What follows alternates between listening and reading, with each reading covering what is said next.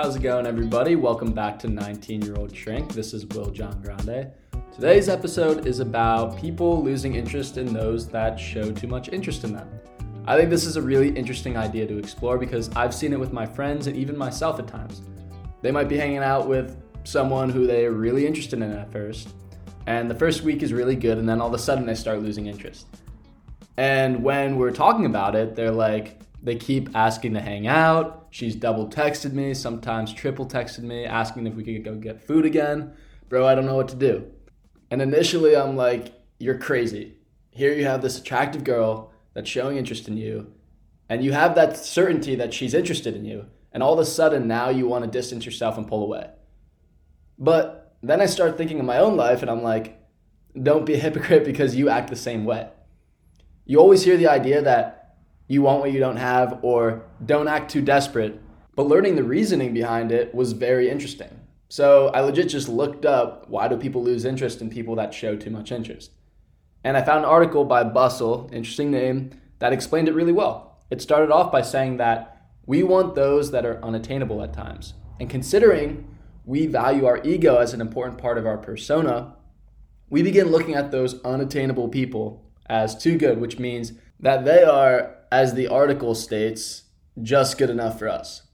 We all have heard things like relationships are hard, love is difficult, and our mind begins taking that into account. Again, I'm not an expert on all of this, but this is what I've made out of that article.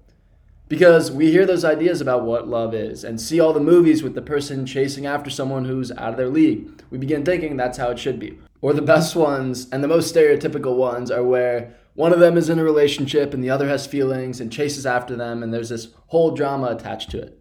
Another perfect example, a little different because they both liked each other, but Sleepless in Seattle. Tom Hanks' character's wife passes away in it, and he needs to move away from Chicago to start new in Seattle with his son. So during Christmas time, Meg Ryan's character hears him speak reluctantly over the radio about his wife and how much he loved her. And all of a sudden she begins feeling like he could be the one. Through her sending letters and him seeing those letters, they begin building this attraction. But she's all the way in Baltimore, he's all the way in Seattle. There's this difficulty in their relationship.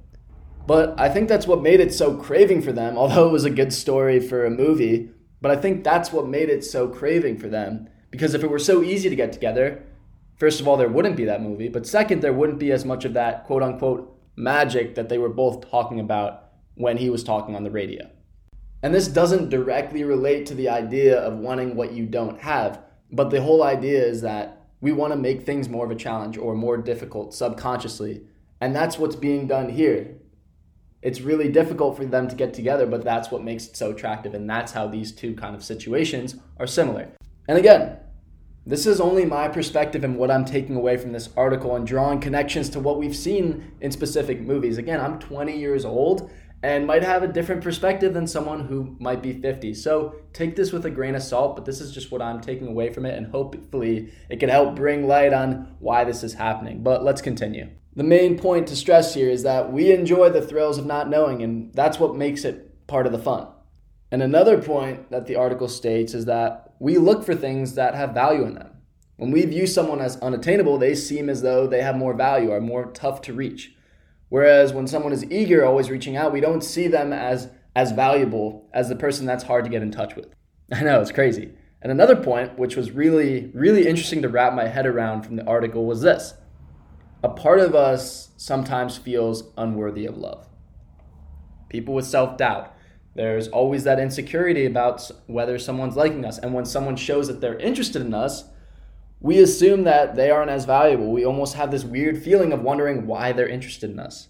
Unwarranted affection, as it's put in the article, is more uncomfortable to us than rejection from someone that we are interested in. But the reality is that those are just games. My dad even says it about our generation. He's like, you kids are not as upfront as before. No one communicates, and everything is a game with hidden meanings that you're supposed to pick up on. And that's just stressful. Why don't you just make it easier on yourself? But if you're someone who has shown too much interest in someone you're interested in and have been rejected because of it and kept you wondering what you did wrong, don't always sweat it. Something that I heard from someone about that feeling is don't always take it personally. And here's an example to prove that idea. So Faith Jenkins, I believe she was a divorce attorney, was on the Lewis Howes show, School of Greatness, and was talking about a time she was rejected. This guy that she always liked and she thought he liked her too, she was looking to ask him to the school event as her date. She finally saw him walking on campus one day, asked the question, and he was like, "Let me get back to you on that." She felt rejected in that moment, and a couple days later, he thanked her for the invite, but said he couldn't go and hoped that she have a good time. She continued to feel that rejection, but years later, she ran into him in a coffee shop, and he brought up the time he couldn't go to that event.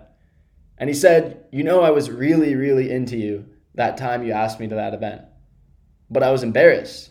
And she was curious what he meant, and he said, I was embarrassed because I didn't own a suit and didn't have enough money to buy one, and I thought that you'd judge me because of it.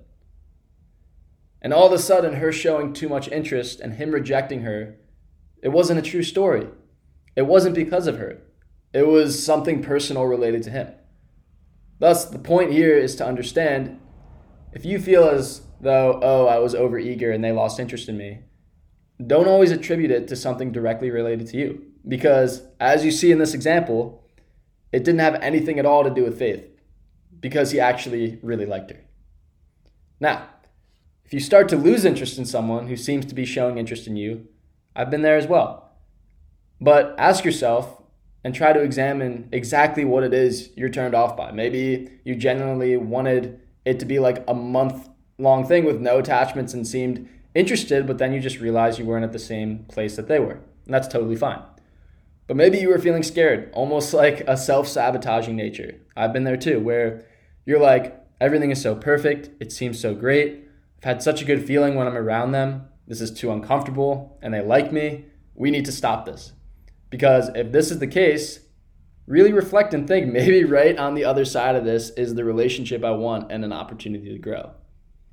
So to summarize, wanting what you don't have and wanting that chase is completely normal. You might get scared off by someone that shows too much interest, or might be the one showing too much interest and they do.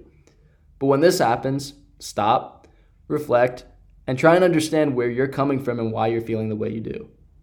And if you are the one that is showing that interest and it's not being reciprocated, realize that not everything is personal, and when you are receiving more interest than you want to offer, examine that also. But thank you so much for listening, everybody. Hope you took a lot away from this. If you have any questions, feel free to reach out to my Instagram page, which is 19-Year-Old Shrink Podcast, and my personal page is WJG23. But thank you so much and have a great rest of your day. Take care.